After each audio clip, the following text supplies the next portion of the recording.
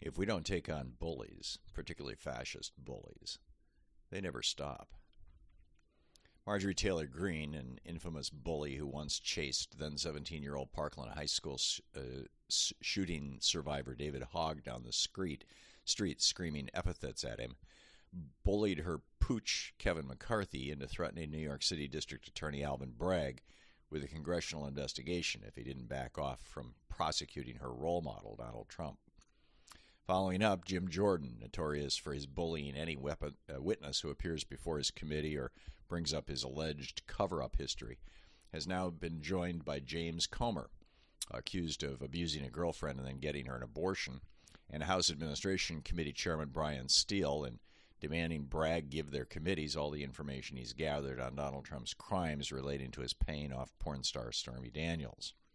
For his part, Bragg is having nothing of it, pushing back with a statement saying through a spokesman, "We will not be intimidated by attempts to undermine the justice process, nor will we let baseless accusations deter us from fairly applying the law." Bullying has now become the trademark behavior of the GOP, the result of Donald Trump's entrance on the scene in 2015, when he successfully bullied and cowed every other candidate for the Republican nomination for president. This parallels the rise of fascism as the political system now most vigorously embraced by the GOP, from rigging courts and elections to using naked threats of violence and even attempted murder to try to stop the peaceful transfer of the presidency from Trump to Biden on January 6th. As Madeleine Albright wrote in her book Fascism, a warning, quote, "Decades ago, George Orwell suggested that the best one-word description of a fascist was bully. If we don't take on bullies, particularly fascist bullies, they keep going farther and farther until they win or you fight back and defeat them. The best political example of this writ large was Hitler. He pushed around most of Europe, and they kept giving in or trying to appease him, thinking at some point he'd have gotten enough.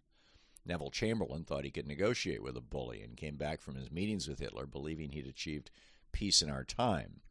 But of course, you can never actually negotiate with a bully. You can only contain or defeat them, which is what FDR, Churchill, and Stalin ended up having to do.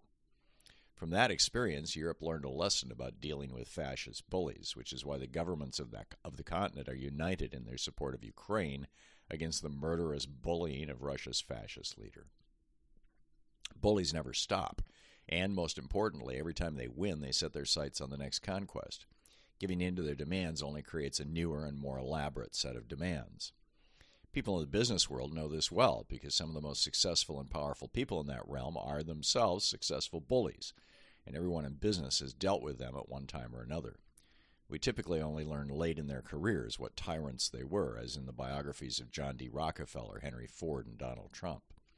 But because they've acquired wealth and power through bullying their colleagues, competitors, suppliers, and employees, those business bullies who move into politics, whether as elected officials or as those who buy off elected officials, bring their bullying tactics with them. We have so many of these bullies polluting our political waters today that it's nearly impossible to get anything done that benefits anybody except the morbidly rich bullies themselves and their friends. As lawyer and therapist Bill Ellie writes for Psychology Today, bullies don't negotiate. They make demands, they make threats, and they fight for them. They generally lack the modern skills of win-win, so don't think of their demands as a form of true negotiation. It's more like warfare, and you don't want to give in to that." End quote. Right now, America is suffering from an epidemic of political bullying. Billionaires started bullying us in the 1980s at the suggestion of Lewis Powell, demanding that the top 74% income tax rate be collapsed to 25%. Reagan enthusiastically gave in, as did a few Democrats, and now the billionaires who are paying 3% tax rates, not a typo, are using their political muscle to try to eliminate funding to the IRS as part of their negotiation around the debt ceiling. Trump, like all fascist bullies, delights in this. He gets pleasure stripping power away from others while causing fear and pain in his enemies' lives. And the more successfully he can bully high-profile people, the more he seems to puff up with pleasure.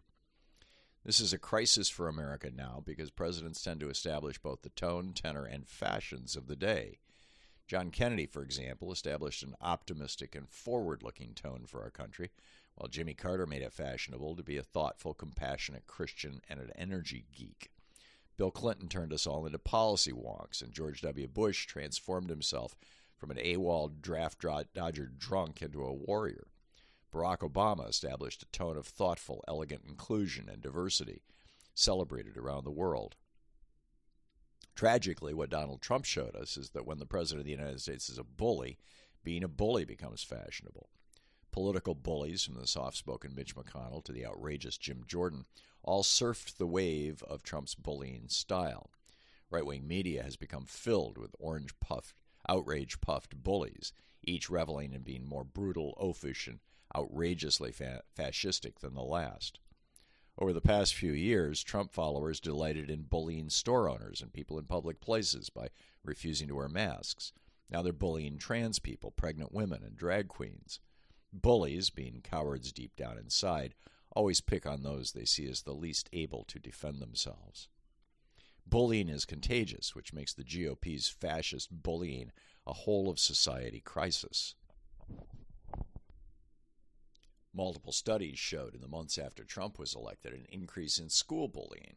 White Karens, female and male around the country, found new validation in their attempts to bully people of color, including children. And Trump's bullying use of the phrase China virus led to a huge spike in attacks on Asian Americans. Trump set the tone for all these bullies. Truth doesn't matter, so long as you can hurt and intimidate somebody for your own benefit or even just for fun.